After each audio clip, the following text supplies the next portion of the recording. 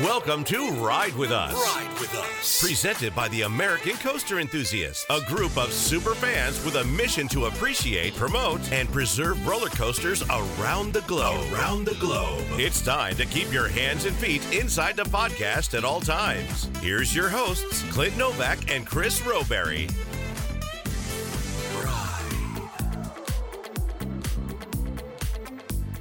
Well, hello, everybody, and welcome to this month's Ace Ride With Us podcast. My name is Chris Roberry. And I'm Elizabeth Ringus. And we are so excited this month to be able to talk about all the incredible news that is happening in the world of coasters. Goodness, it seems like every other day a new coaster is opening up. It has been such an exciting month, hasn't it, Chris? It is. If it's not a coaster opening, it's an announcement of another coaster coming to the United States or somewhere in the world. It is really red hot coaster time. Certainly. And it's probably no hotter than it is down in Florida, not only because of the temperatures, but my goodness, there are not one, not two, but three brand new coasters that have opened up in just the past couple of months. And we're going to talk about them and what we like about them. And my goodness, there's a lot to like about those Floridian coasters that are opening up. There are, and they're so different from each other. That's what I'm so excited about. Really different experiences, different riders that will be experiencing them. And there's so much more yet to come in Florida too. Yeah, it seems like between Florida, California, and Texas, man, it's on when it comes to the next biggest, baddest, and more importantly, the best. We'll also sit down with Kings Island's Don Helbig to check about his history with the park and what we might be able to look forward to in the coming 2022 season. It's a really cool story that Don has. You don't want to miss it.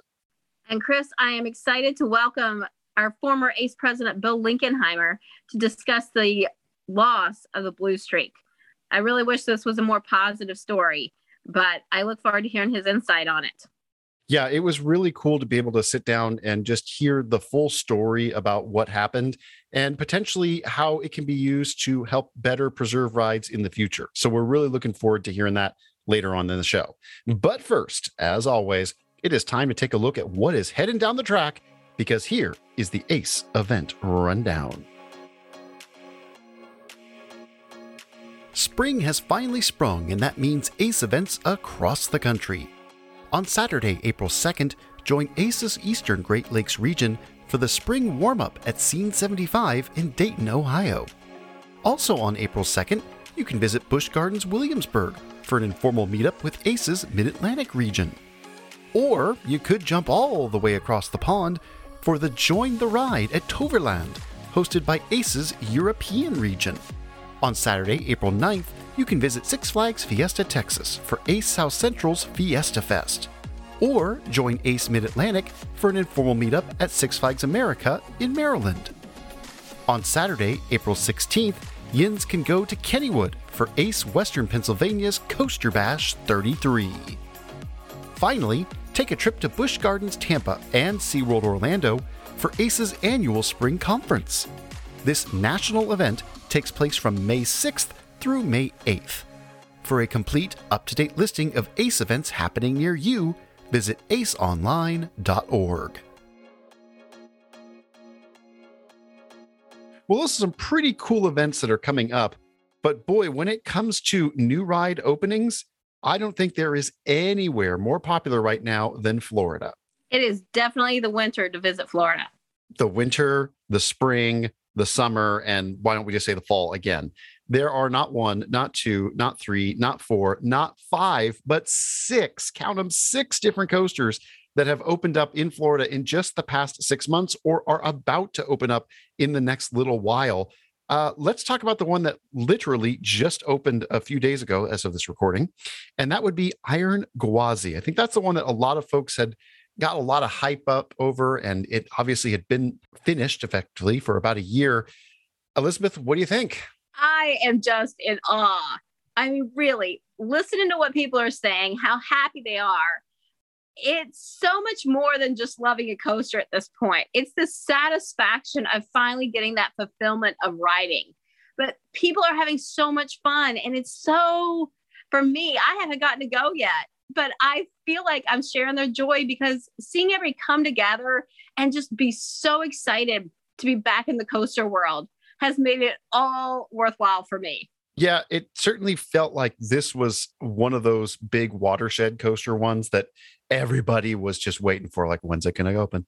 And it finally came, and it did not disappoint, according to the list of the folks that were able to get on it recently. So that's great to hear.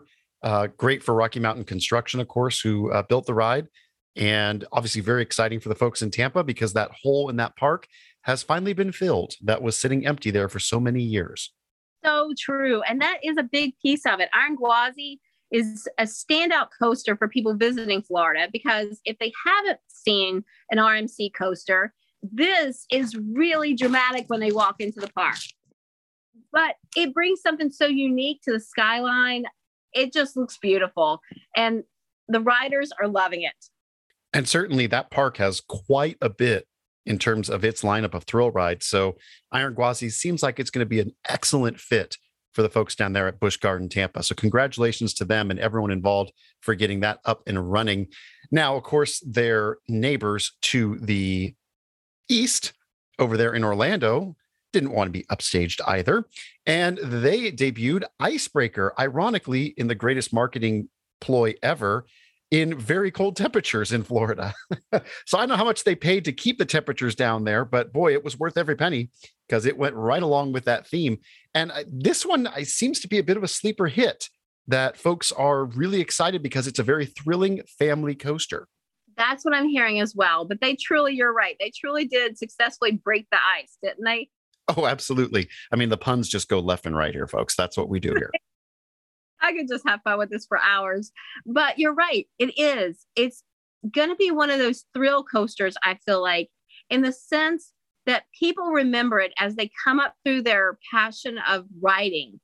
They remember that moment that they rode Icebreaker because it's got some unique elements. I'll have to say, I am always a big fan of a coaster that's close to the ground. That's an element that I really like. So I'm looking forward to experiencing that piece of it myself. And the pictures just scream airtime. All that hair in the air, it's all about airtime. So not to be outdone as well, Peppa Pig's World opened up down in Florida, and they debuted a brand new family coaster called, well, Daddy Coaster, which, okay, makes sense for me. Never watched the show, so I'm certainly, I think a credit run is in order.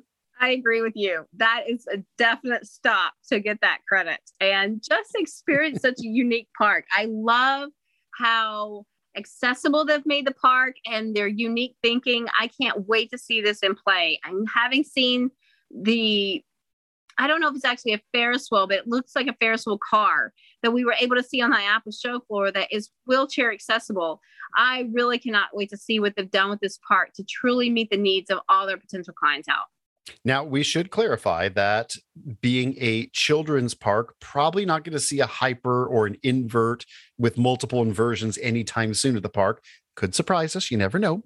But still, worthy to go out there, support your local amusement park, and check out Peppa Pig's Daddy Coaster down there in Florida as well. Now, we're not actually done because there's still an additional coaster that is on the horizon, and that's kind of an apt term. Guardians of the Galaxy Cosmic Rewind is coming to Epcot. I cannot wait to see this expansion of Epcot. I feel like it is truly the embodiment of watching Epcot advance and become the new experimental place. Watching them transform this from its original form, it's taking on a whole new life. And this is a big piece of it. There's a real thrill ride coming. Absolutely. And Epcot really has had some pretty thrilling attractions ever since Test Track opened up in the mid-90s. Of course, then you had Mission Space after that. So there are a lot of folks with quite differing opinions in some cases on what Epcot should be or what Epcot was intended to be. Of course, it never was exactly what it was intended to be back in the day because it was supposed to be an actual legitimate city. So anybody who's saying that, oh, it's not what it should have been. Well, yeah, you didn't build a city there. So can't really argue with that, right? You're right. That vision never really came to culmination, but it's really showing great potential of being revitalized and a whole new generation experiencing Epcot in a new way with the people that have always loved Epcot. And that's, I think, one of the coolest parts about this industry and parks in general is that they're always evolving. So, yes, you might have been able to experience something back in the day, but you always have that experience. And now that next generation not only gets to experience it, but the next generation is helping to sort of cement what they felt Epcot could become as well. It's a very exciting time for them down in Florida, that's for sure. And lest we forget, Elizabeth, there is a small little coaster that opened up at Universal's Islands of Adventure a few months ago that still is breaking headlines, and that is Velocicoaster, which even got its own Super Bowl ad this year. I think that's the first time a coaster has ever been advertised in the Super Bowl. I think that was a groundbreaking moment in roller coaster history for sure. And all kudos to Velocicoaster are well deserved. I mean, I can't think of the last time that a coaster opened that I couldn't hear any complaints, that everybody loves this coaster. It's phenomenal. Everybody's so excited when they come off of it. But for me, the one thing, as much as I love the ride, what really struck me was coming into the station. I wasn't at an ACE event. I'm riding with the general public, and there is clapping every time I come into the station. Everybody comes off so happy, and it just truly embodies that enthusiasm, right? This is truly growing new enthusiasts. Absolutely. And to think, it's not very often that you have a ride that consistently brings people to tears in a good way or to applause. That is a next level attraction. So, man, really looking forward to what you all think about it too. Which coaster in Florida, either already open or about to be open, are you most looking forward to? Send us an email, podcast@aceonline.org. Let us know. And even better, send us a voice file, and you just might be able to hear yourself on the podcast. That's it, Kristen. Isn't that fun when we hear from our listeners at home? Because this is not a one-way conversation. We want to hear from them too. It's always exciting to be able to hear from our listeners because remember, this podcast is your podcast. So let us know what you think, and we can't wait to hear from you. Now, Elizabeth, we would be remiss if we forgot there's still one more coaster that's being built in Florida right now. There is. And the look of Tomorrowland is changing forever. As you look over that Tomorrowland Speedway, Tron is gorgeous. Right there, tucked in next to Space Mountain. It's going to really be striking just to change the view when you walk into Tomorrowland. Yeah, and just the colors and the effects on this ride are going to be worth the wait in line, I think. If the other model overseas is any indication, then this ride's just going to be stunning. I agree with you. From what I've heard from ACE members who traveled overseas for ACE international trips and have gotten to catch a ride on Tron, I absolutely cannot wait to experience this. Well, if you've ever been to Kings Island, you've probably had an opportunity to ride the Racer. You maybe rode it once or twice, or maybe even 3 times in a day. But have you ridden it over 10,000 times? Probably not. But there is one person who can claim that title, and that is Kings Island's area manager for digital communication, Don Helbig. Don truly embraces a whole new level of passion, doesn't he? You know what? He took his passion for the park and turned it into his career. How wonderful is that? I think he's the luckiest guy, and I'm sure he loves going to a place every day that he loves so much, but not just going there, but contributing so successfully to its progress and continued operation. From all of his press events to creating coaster stock to everything else that he does, Don really brings quite a bit of passion to his job, and it really shows. So we sat down with him recently to talk about all those things and maybe find out a little bit of what's to come at Kings Island. Check it out. Hey, everybody. I am super excited to be speaking today with Don Helbig, who is the area manager for digital marketing at Kings Island. Don, it's good to see you. How you doing? I'm doing great. How about yourself? You know, just came out of the freeze in Texas. We're feeling good. Everything didn't, crash this time. It's kind of nice. How are things up there in Cincinnati? Very cold. We had a lot of snow, freezing rain, sleet this week, what we normally get end of January, beginning of February. But, the good thing is You look at the calendar, spring just around the corner. So we don't have to, unlike other cities, in the Midwest and that we don't have to deal with it for a long term during the winter here. So tell us a little bit, Don, about how you got started with Kings Island, because you didn't actually start as an employee. You actually more or less started as a fan, didn't you?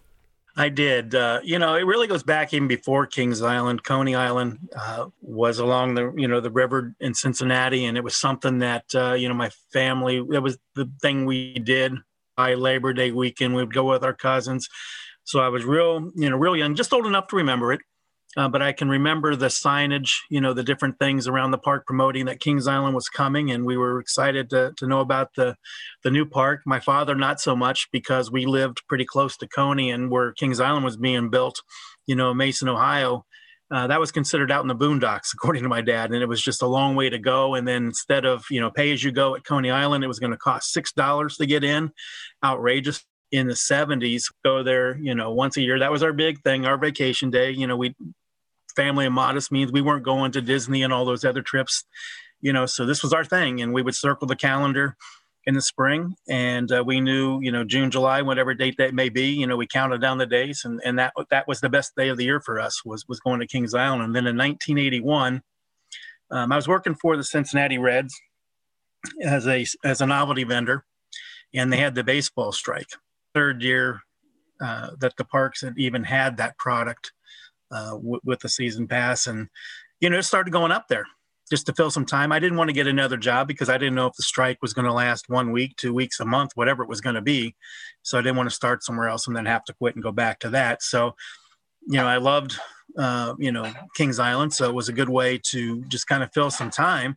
And I was just kind of curious about what the one-day record was on the racer. And a girl I had graduated from high school, so I asked her name was Diana. I said, well, can you tell me what the one-day record is? Well, she found out from her supervisors it was 96. So I tried to get that, got 54, came back a couple of days later, got like 36, came back another day, got 61. And I wasn't getting the one-day record, but the numbers started adding up, and the crew kind of became aware of what I was trying to do. They started keeping track too. And next thing you know, I'm over 500 rides. Then the parks marketing department finds out about it. Ruth Voss was the PR manager at the time. So the day the strike ended, I ended up hitting my 1,000th ride when I had to report back to work that night, which was in August of that year. And the next year I came back, rode it that year alone 2,200 times. So it's 2,211. So now I'm over 3,000 rides. So I figured the next year might as well get to 4,000. And then in 1984, I'm up to 5,000. And at that point in time, I wasn't thinking 10,000 rides. I was just having fun with it. The novelty just never wore off. So at 7,500 rides, that's when I determined, I've gone this far, I can at least get to 10,000. And that ended in 1990. So I had a 10-year run where I'm at the park all the time, very involved with the marketing department in terms of not only riding the racer, but when they would have new rides, I would come out to media days.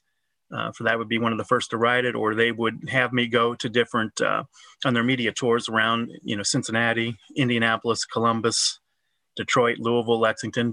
I would be the one talking about what was new at the park that year. So I got, basically some free PR training right there, just doing those kind of things. They would give me the key talking points, what they wanted me to say. And then it started to evolve for media as they got to know me, if something new was coming, or at that time there wasn't the internet, so they didn't have a lot of ways to find out, but the media would, try to see if I knew what was going on, or if something, did happen at the park, they would check in with me. And so it just kind of grew from there. So in 1990, right after the 10,000th ride, I started working in professional hockey, and I did that for 18 years. At that point in time, the opportunity came to join the Kings Island marketing team in 2007 as the PR area manager. I was in Albany, New York at the time, working for a hockey team, and decided to do that in 2007. And it's been a great ride since. It's kind of funny because in reality, there's an argument to be made that you are the OG roller coaster influencer. You may not have had a blog back in the day, or you may not have had a website because, well, they hadn't been invented yet. But the fact was that you were helping to drive the park's attendance just with good, free publicity on something that you really loved. And I think that's really cool to see the evolution of that from, what we were. Yeah, I mean, it kind of evolved into that, and you used the word influencer back then, and but yeah, they definitely, the PR team at the time, Ruth Voss, Bill Medford was another person in the PR department. They saw different angles to how to keep not only what was new, but older rides like the Beast and the Racer, in front of people, just by having me go out and talk about it and the milestones that I was hitting, and So obviously you've had more rides, I think, on Racer than probably anyone ever will forever at this point. Can you tell us a little bit about what's going on this off season with Racer? Just a bit of the track work that's been going on actually the past couple of years. Well, the track work was mostly done last year. I mean, there's always touch up that you do, but we worked with the Gravity Group and our team of carpenters, and they did a phenomenal job. But the ride last year was running better than it has in a long, long time. You almost have to go back to the 70s, 80s. But for a ride that was approaching 50 years, which it will be this year, breathe new life into it. Our guests absolutely loved it last year. It was so much fun, so enjoyable. They kept, just like I did in the 80s, you get off the ride, you want to get right back in line and ride it over again. This year, with it being our 50th anniversary, we are repainting the Racer. It's one of the 7 rides that are going to be the original colors, the red, white, and blue. So the red track, the blue railings, the white structure. I think in terms of photography, the Racer in the 70s and the 80s when it was red, white, and blue, I mean, it was one of the most beautiful rides for photography purposes back then. 1991, they painted it the black track, white structure. And so I'm excited to see it go back to the original colors. Other things going on this winter with the painting, the Eiffel Tower, Race for Your Life, Charlie Brown, Backlot Stunt Coaster, Flying Ace, Aerial Chase, Drop Tower, and then some structures around that and some buildings around the park too. So when you're walking in the different areas, whether it's Rivertown, Coney Mall, Action Zone, wherever you are, you're going to see fresh coats of paint everywhere. And I think that's something that a lot of ACE members and park fans in general have been seeing post-COVID, that there are so many facilities that are taking that opportunity, that stoppage, to say, okay, let's reinvest back in what we already have. Yes, you have some parks that are putting in new big coasters, and that's always wonderful, but you're seeing the love get pushed back into what's already there, and it's making the overall park experience that much better for the guests. Yeah, absolutely on that. And you look at the Racer, it wasn't a new ride, but last year it felt like it to a lot of our guests. So it's always, I always said that, you have the silver and gold, the new attractions and that they're silver, but your longtime rides, that's where your gold is. You got to keep care of them. Oh, absolutely. I think great example too would be like Santa Cruz and the Boardwalk. Their 2 oldest rides are from 1924 and 1911. And they are the ones that drive that whole facility. Yes, you've got new cool rides there too, but everybody still wants to get a brass ring on the carousel or tries to get a ride on the Giant Dipper before it closes at night. So yeah, absolutely. Could not agree with you more on that. You touched a bit on this before. Kings Island still has the record, I believe, for the most wooden track for a roller coaster. As for all the 3, technically 4, actually 5 Woodies that you have at the park, right? Yeah, Mystic Timbers, the Beast, the Racer, and Woodstock Express. Those are the ones that we count as our 4 wooden roller coasters. And, well over 18,000 feet of total track there. And let me tell you, if you had not had a chance yet, folks, to get out to Kings Island, Don wasn't, he was straight up about that. Their maintenance team, and especially the mechanics and the carpenters, really try to do their best to keep those rides in absolutely pristine shape. I think with the reinvestment in the Racer, not only in the paint, but in the retracking. And then this off season, the Beast is getting a bit of let's call it a bit of a tune-up, eh? Yeah, I would call it a refurbishment, different areas of the ride. It's, although it's our 50th anniversary, it's also, it was time for the Beast. It's going to be 43 years old this year. So that would have happened, regardless. But it's again, breathing new life into this ride. We're working again with the Gravity Group. They are doing tunnel and making that first turn. And then they're going to be working in the Helix area of the ride. Our carpenters are going to be working on other sections of track. Overall, it's going to be a total of 2,000 feet of track that will be redone this winter. There's going to be some slight reprofiling changes. Back in the 70s, 1977, 78, when Al Collins and Jeff Gramke were designing this ride, everything was done with hand calculations. There weren't computers back then, so they had to do it all by hand. So with the technology that's out there today and how you can do it, if the Beast was starting from the ground up today, these changes that we're making, that's what you would see with the Beast. So we're taking the first drop and going from a 45-degree angle to 53 degrees. When you make that turn to the left, that's going to go from 30 degrees to 50 degrees. So a little bit of change there, but it's just going to make for a little smoother transition throughout the ride to some of these changes that we're doing. Not going to alter the experience too much, but just going to make it better overall. And if you rode the Racer last year and you know how the changes on that just really enhanced the ride experience, if you're a fan of the Beast, with the changes that we're making to it now, I mean, you've got a lot to look forward to. I think, there's a lot of new coasters out there. Although the Beast is going to be 43, it's going to be right up there in terms of the coaster that everyone's talking about this year. And certainly the fact that it's 43 years old and yet still consistently makes it into the top 10 Golden Ticket Awards for Best Wooden Coaster, I think says a lot about, despite the fact that it was built with slide rules back in the day and no calculators or no computers, just tells you just how good that ride is. And if you've never been on a Beast ride at night, there is nothing else like it. Absolutely nothing else like it on this earth. And that's really where I think the Beast just leaves its incredible mark on this industry. Yeah, for me, I mean, I've been on a lot of different coasters around the country and a lot of night rides. It's still, if I could only do one ride, and everybody said, this is the last time you're ever going to ride a roller coaster, it would be the Beast at night. Excellent choice. So every year, the park holds a major enthusiast event. Can you tell us a little bit about the history and background of how Coaster Stock came to be? All the years I had worked at Kings Island, starting in 2007, we would be asked by the enthusiast, why don't we have an event, like Coaster Mania? One of them was, some of these other events had been established and we needed to be able to do it at the right time of year. I did not want to get into a situation where I was forcing coaster enthusiasts to choose what event they wanted to go to.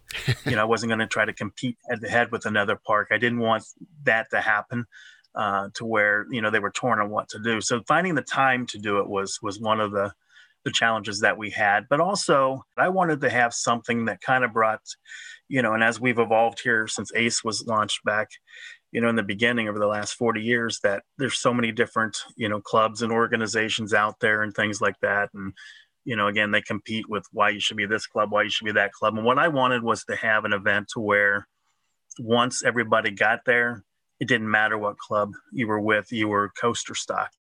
And it would become something, over the years that people would want to come back to, and it would be like that big family reunion. And you looked as much to the people that you would be seeing again, the friends that you'd made, as you did the rides. So that was kind of the concept, what can we do to make it into that? And, it's become a real popular event. Tickets sell out, within 15 minutes now.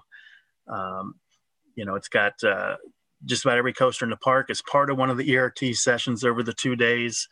Guest speakers come in, great photo opportunities and video opportunities behind the scenes of popular attractions like the Beast. That's always like the big thing everyone looks forward to is the Beast Tour. And it's an opportunity if you're a photographer to come to this event. So it's really become something that, when you talk about it in 2015, when the idea was being conceived to what it could be in terms of that family reunion, it's exceeded my expectations for it. So something I've always wanted to ask, and I mean, I've had a chance to see it on both sides of the industry now as both a park fan and, working in either selling attractions or, marketing or promoting them with other companies. Can you tell the listeners a little bit about the process that goes into, you're thinking about, well, maybe a ride needs to retire and we're going to try and replace it with something else. Can you give us a little bit of, I guess, whatever background you can on a decision that has to be made like that? Because nobody likes to remove rides, right? That's not actually a thing. No, you don't. And, those of us that work at the park, I mean, we love these attractions, so there's always that personal connection to any ride, no matter how big, how small it is. But every ride has an expiration date, whether, you want to think about that or not, but every ride, I mean, there does come that time where it's time and you have to retire it and move on. Oftentimes, when you see that coming, and it can be anything from, just the ride is worn out, you can't get parts, or you just need the space for something different. And you just look at your ridership, that's another thing. Guests vote with their feet. So when you go to a park, make sure that you're riding everything, because we do look at the ridership numbers. And if it ever came down to we needed space, what are people no longer riding? You look at that too.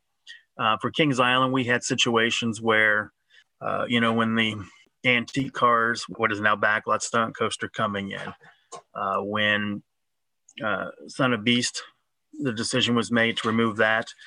We knew that was going to be a spot for our next roller coaster. We didn't know at the time when we announced in 2012 that Son of Beast was being removed. We didn't know it was going to be Banshee. There were some different things on the table, which ride that was going to be. But we knew that was going to be the location for it. And then you look at Firehawk, when the time came to remove that ride, we had Orion ready to go in that spot. And then you have a ride like Vortex, which was retired in 2019, and there wasn't anything on the board to replace that. The Vortex, 33 seasons, probably, we got maybe 2 or 3 more seasons out of it than 87 when the ride opened. You're thinking maybe 25 years, but the ride won't last at 33, but nothing on the board for it, and because there's always been something replacing something all the time, of course, our guests speculate, what are you going to do with that area? I mean, it's an opportunity down the road to do something there. But, I think it's fun for our guests to look at that and speculate and think about what they'd like to see there in the future. But right now, there's nothing on the board for it. Yeah, because as you know, or well aware, coaster enthusiasts never, ever speculate about, open plots of land, or this ride might be leaving, or that ride might be coming in, or I heard the Dippin' Dots guy tell me something and he's totally legit, all that stuff. It's fun to, to hear everybody's, speculation, what they think, we can do there, what they think we might do there. But it's fun. I can attest to that. It is always interesting to see some of the theories that pop up from some folks who are just absolutely sure that they know they're positive about it, and then the announcement's made and they go, oh, well, I didn't really think about that. Exactly. Yeah, that's always one of the things too, as you're putting in a new, getting ready to announce a new ride, is to see where those that speculation goes too. They're all over the map with it, and no matter what you do, I mean, there's always that group that they're really excited about, and then there's the ones that they built something up so much in their mind that they're disappointed with it. But you get to the opening day of the ride, and they're just excited to have a new attraction. Absolutely, because the best part about being a fan of parks in general is that no matter what, there's always something new on the horizon to look forward to.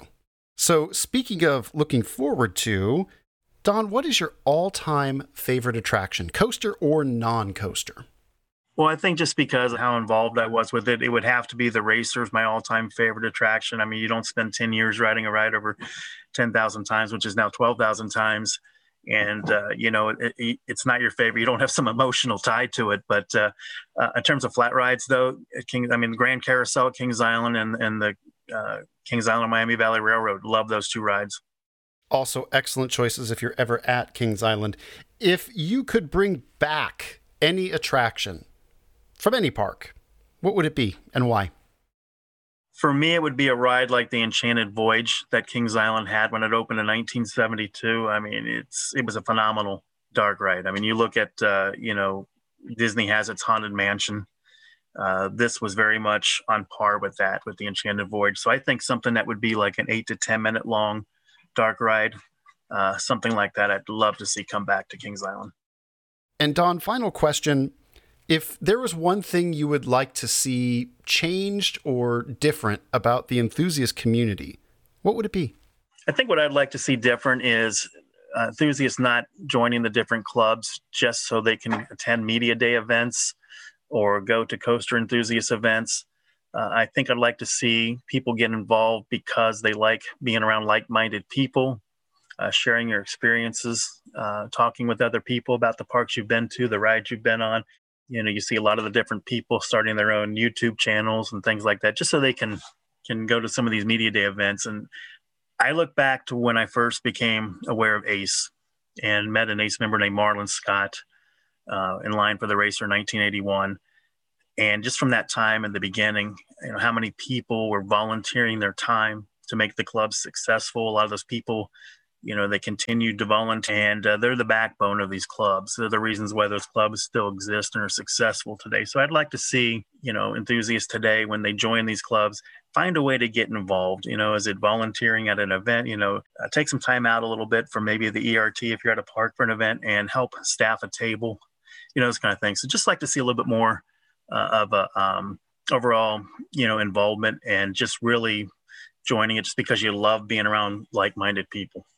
Could not have answered it any better than that. Don Helbig, Area Manager, Digital Marketing at Kings Island.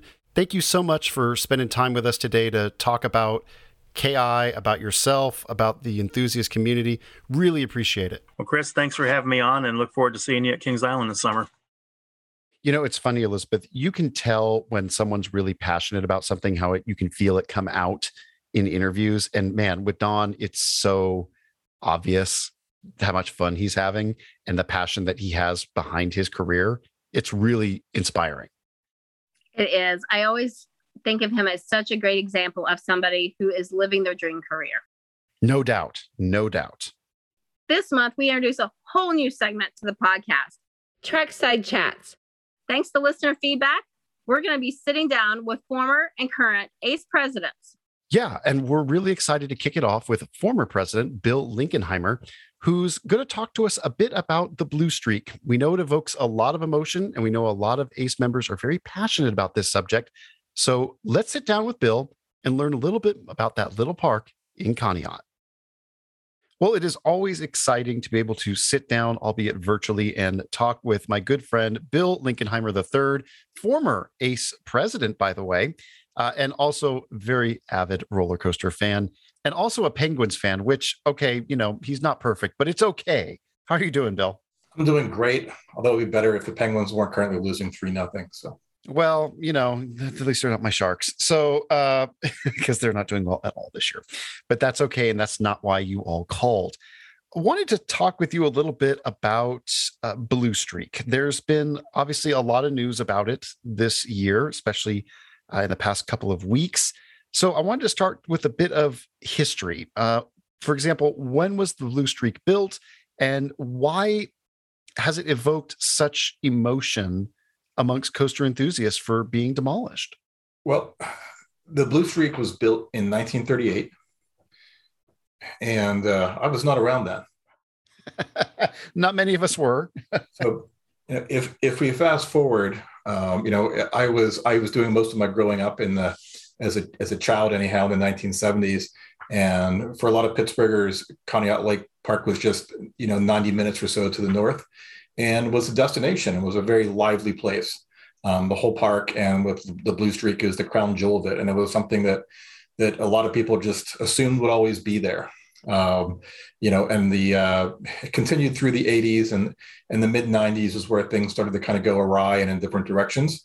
And since, I believe, 1999 or 1998, somewhere around there, the park has been more or less in a nonprofit status. And it has managed to just hang on and exist. The Blue Streak was out of commission for 3 years in that period, but it has been, before COVID, continually operating. And it kind of became the people's park. I mean, it became a passion. The fact that it survived both the park and the Blue Streak, became the people's park, both to enthusiasts and just to, locals who were, fans of Conneaut and just liked the nostalgia of the park and the area.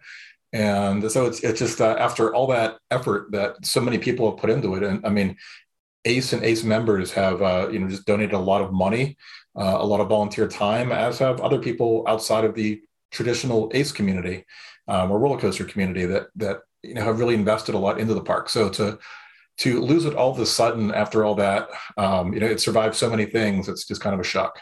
Tell me a little bit about how much ACE fought to keep this ride alive? What were some of the things that Ace had done to extend the life of the ride? Yeah, I think there's a lot of people who have been involved in the leadership of Conneaut Lake Park for the past 22 years prior to the current owner taking ownership in spring of 2021, who will all tell you that, the Blue Streak would not have continued to operate as it did. And perhaps the park would not continue to operate as it did if it weren't for Ace. Ace did so much for it. When it became that nonprofit entity in the late 1990s, shortly after that is whenever Ace, really stepped up both at the local and grassroots level, and later on at a more substantial level. The executive committee on a number of occasions has donated money from Ace's preservation fund to, whether it's just a general thing or for some particular maintenance project. And there's been a number of a lot of involvement from Ace at the local level and national level as far as being involved in various fundraisers. And I think 2004 and 2005, I think those were the years. There was a ride-a-thon where, God bless them, but a train full of Ace members stayed on the ride for 12 hours straight. Wow. And, and as a thing to raise money. And I know the second of the two, I believe, raised $6,000, which was, for a grassroots effort in 2005 was, pretty substantial. So, $6,000 is not enough to rebuild the coaster, but, it's something that gets attention, and makes people pay attention to realize there's people that really care about this ride. There was a $50,000 grant from Pepsi. And when that happened, it was one of those things where, whatever project got the most votes in some online thing. And one of those things where you could vote daily, once a day from each email address or account, however it worked. And, Ace getting the word out at the national level. I mean, there were Ace members literally all around the world, really paying attention to this and, voting every day from every device or however they were doing it. And, really reveling in the fact whenever it succeeded. And Ace was the one that got that, or Conneaut Lake Park is the one that got that grant. And Ace had a lot to do with that. There were, of course, locals were really pushing it, but Ace being able to get the word out at such a broad range, across the country and beyond, is what pushed that over other projects. And it got the $50,000 grant. And there were a number of things like that. There's another one from Signs Now, which got them a big grant from Signs Now to make new signage for all over the park, including the Blue Streak sign. And that, again, was one of those popular vote things.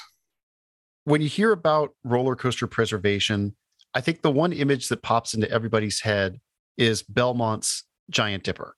That was a ride that was gone. It was pretty much gone, written off.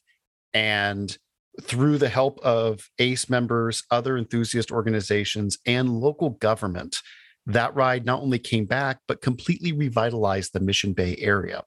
Why do you think that it just wasn't possible to do the same thing at Conneaut? I think it was possible. I just don't think it happened.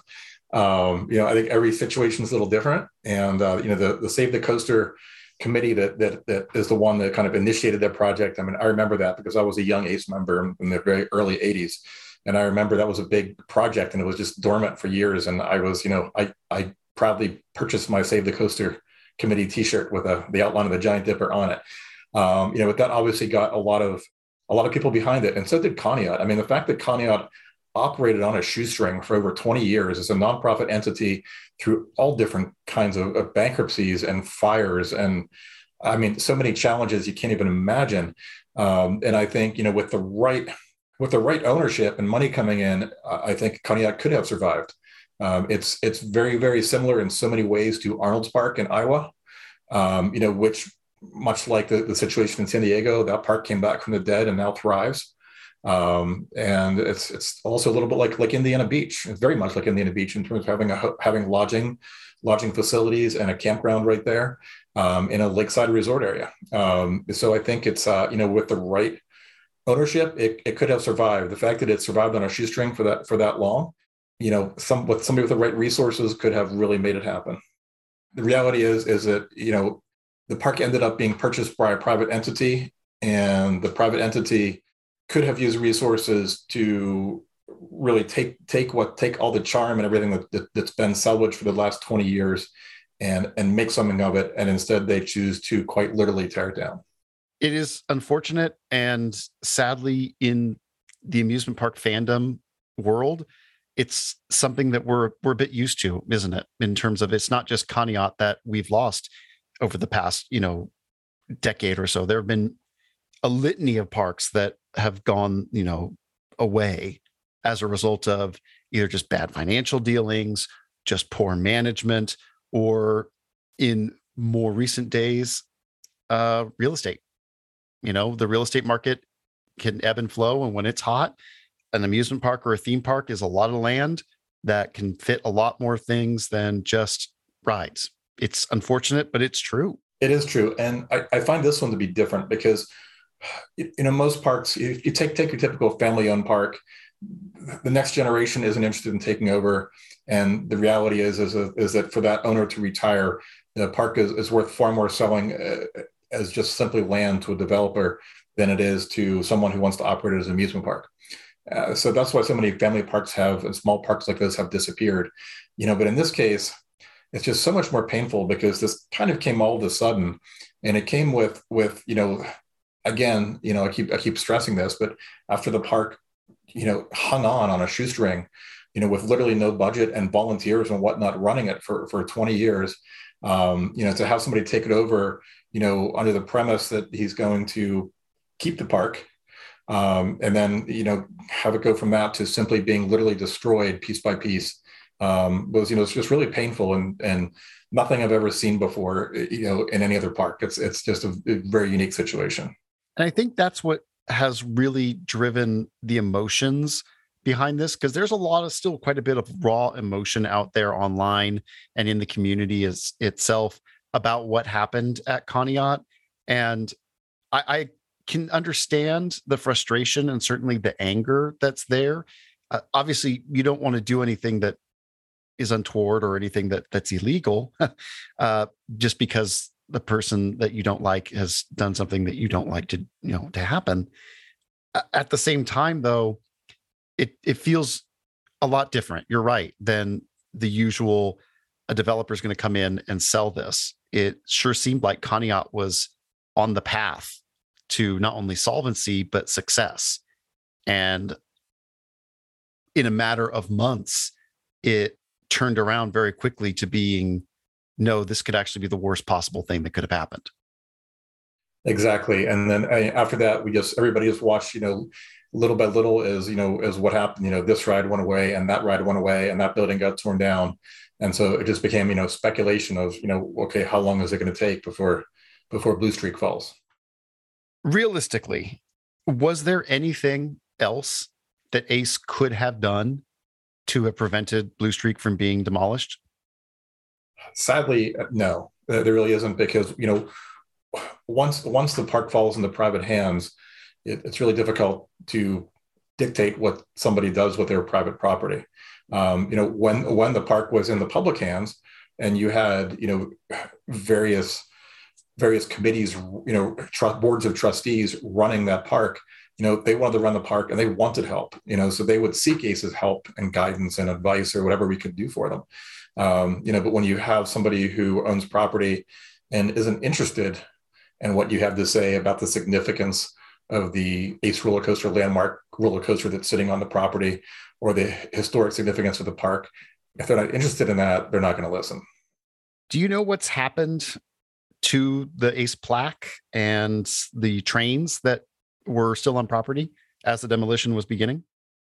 I have it on good word that the Ace roller coaster landmark plaque that was once in the Blue Streak station is safe and sound, and I am hopeful it will come back into Ace's hands. That's as much as I can say until myself or one of my Ace colleagues has it in our little hands. As far as the trains go, I am thrilled to say that one of the Vettel train cars is in the local history museum in Conneaut. I think it's called the Conneaut Lake Historical Society or something like that, but it's right in the little downtown of Conneaut. This little museum, it's only open on Saturdays. It's a really cool little place, but the one good thing that the new owner did was someone convinced him to donate one of those cars, and I understand it is there on property of that museum. At least some of the other cars from the Vettel train and the NAD train are still on property. Bill, what do you think about the future of ride preservation from the ACE perspective? I know a lot of folks are out there saying, well, why couldn't ACE have just bought this ride, or why couldn't ACE have just, done more? There really was nothing else you can do when, like you said, this is on private property. It's akin to someone saying, look, I want to remodel my house. And some organization comes in and says, well, you can't do that because we don't like it.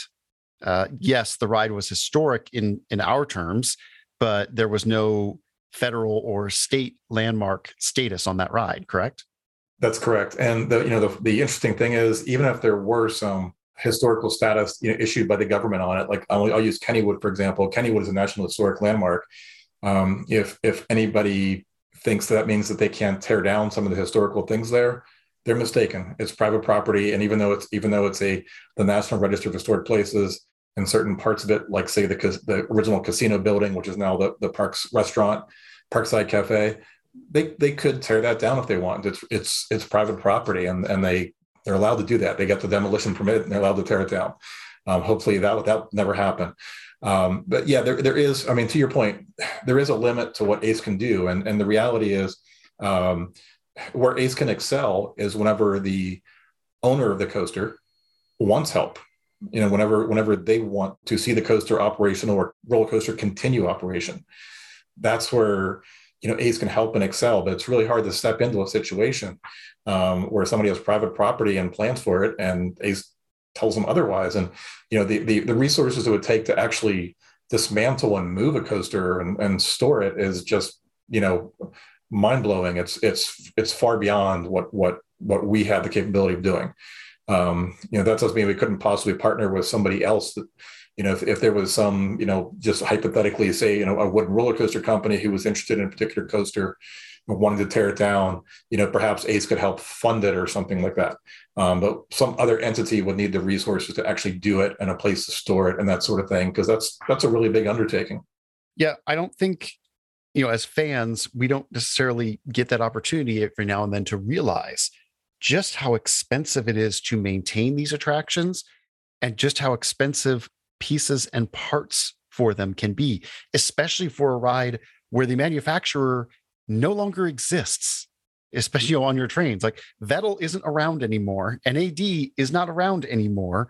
So you've either got to find the parts or you got to manufacture them yourself for the most part.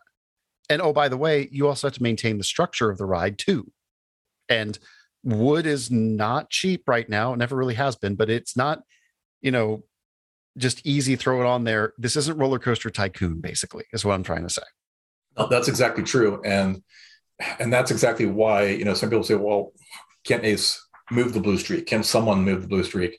And no, not really, because the reality is so much of that wood is needing replaced as it is. So if you were to take it down and dismantle it, which would cost a fortune because it would just take a long time and a lot of labor to do so, not to mention the process of labeling everything. So most of that wood you would not want to use again. Any roller coaster, the wood in the frame and structure of a wooden coaster and the track is dynamic. That wood's always being replaced. So that it's an ongoing process. And because Conneaut Lake Park was operating on a shoestring all those years, there's a lot of deferred maintenance going on there. The coaster, I believe the coaster was safe. But there was a lot of wood replacement and whatnot that I'm sure was deferred. And so a lot of replacing needed to happen. So you're really looking at building a whole new coaster, which is, several $1 million. And certainly you can say, somebody could afford to move that ride. Absolutely.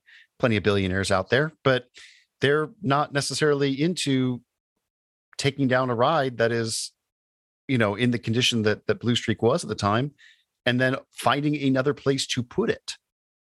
We could store it for only a certain amount of time before eventually that wood's going to rot completely. So like you said, you have to constantly keep changing out pieces. And where does it go next? Where could it potentially go? Yep. And it's not only that, but it has a very long footprint. And there's fairly limited number of parks who are in the market for a wood coaster that also have that long footprint. The same happened with Geauga Lake's Big Dipper, which at a certain point in time when it was available was in better condition than what Blue Streak is right now. And, some parks were interested in it and they did some measurements and they didn't have the room to for a place to put it. Even if they had the room, it just wasn't realistic. They would have had to, tear down a building or things like that, move rides, or to just to get a piece of land long enough to accommodate that out and back design. You say take a wild guess and say the boys from Elysburg went out there to take a look. Yeah, they might have measured things. Yeah, there might be another park in southwestern Pennsylvania that went out and measured things too. That would have been something. That Eastern Ohio market is one that Kennywood's always been after. So, the idea of attracting even more people from Cleveland and East was very appealing to them for a bit. I bet. I certainly bet that would be the case. So, Bill, I can imagine there's a few folks out there who are, sad or angry over what's happened, and our chat probably hasn't helped out a lot with that. But is there anything positive to really come out of this whole Blue Streak experience for ACE as a whole?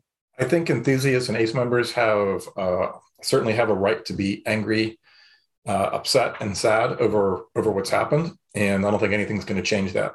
I think that we have to be thankful, though, for, quite honestly, all the time that we had with Blue Streak, and the fact that it hung around as long as it did, and that would not have happened if it wasn't for ACE. So I think that there is that to celebrate. The fact that the entire time it was under that nonprofit status ownership with the board of trustees, Blue Streak, and like I said, perhaps the park would not have continued to exist through 2020 without the help of ACE. The park had such a colorful past. It's had several bankruptcies over the years. There was a bankruptcy in 1995, and perhaps the most colorful part of its history, and maybe the second or third time it was saved, was from a guy from Ohio by the name of Gary Harris. And Gary came in. The park was literally being auctioned off, and I was there, and so were a lot of park owners. We were going from ride to ride as David Norton from Norton Auctioneers was auctioning things off. And there was this one guy who was buying a lot of rides, and I would ask people from Kennywood, who is that? Who is that? And nobody knew who it was. So after it was all over, and after this guy bought a lot of rides, I went over and like, can I ask who you are and what you're doing? I'm like, you bought some rides that are really hard to move, like the Bug. I'm like, are you planning on maybe keeping it here? And he gave me his name and number and said, talk to me in a month or whatever it was. And he ended up buying the park, and he put a lot of money into it. He was kind of like Willy Wonka. It was his chocolate factory, and he drove around in his golf cart, but everything was painted. He added rides. He put a zoo in on the island, added with some wild animal, exotic animals, and he really fixed it up. And he was also had a lot of issues, including he didn't like to pay taxes. So he had like tax fraud and tax evasion. The whole park was operating on tokens. There were these dollar machines all over the park, and anything you wanted to ride or buy food or play a game, you put cash in the machine and bought tokens. So who knows how many millions of dollars of tokens they actually sold. But at any rate, he ended up, going to jail. But before he did, again, he saved the park in the process. But because before all this went down, he deeded the park to the public. And that's what put it into that cycle where it became a publicly owned entity. It wasn't always like that. So that set sail for this whole 1999 to 2021, where it was owned by a board of trustees, and that's where ACE really came in. That's, like I said, it became the people's park. ACE members from afar would visit and go, "Wow, this place is dilapidated," and us locals would walk around with them and like, "Oh, no, look, the entrance is all painted. We just painted it." And that sign's new. We just wait, and the Blue Streak sign hasn't lit up in years, and it's lit up this year. And and volunteers literally help to do these things. I've been up there painting on numerous occasions. So really, everybody really took ownership, especially at a local level, and that's I think what makes it a little harder to deal with. Absolutely. Well, Bill, thank you so much for not only giving us a bit more insight into the whole situation. I know the emotions are still really raw, especially with the amount of time and effort that you and the rest of that region and ACE in general has put into that park and specifically into that ride. But I think, if anything, we should be thankful, like you said, for the amount of time that we were able to get and were able to keep that park around, despite quite literally every single thing working against it up until the very end. So thanks for hanging out with us. Absolutely. Thank you all for tuning in this month. I'm so excited to guest host with Chris again this month and love the chance to sit down and talk about coasters, because what could be better than a conversation over coasters?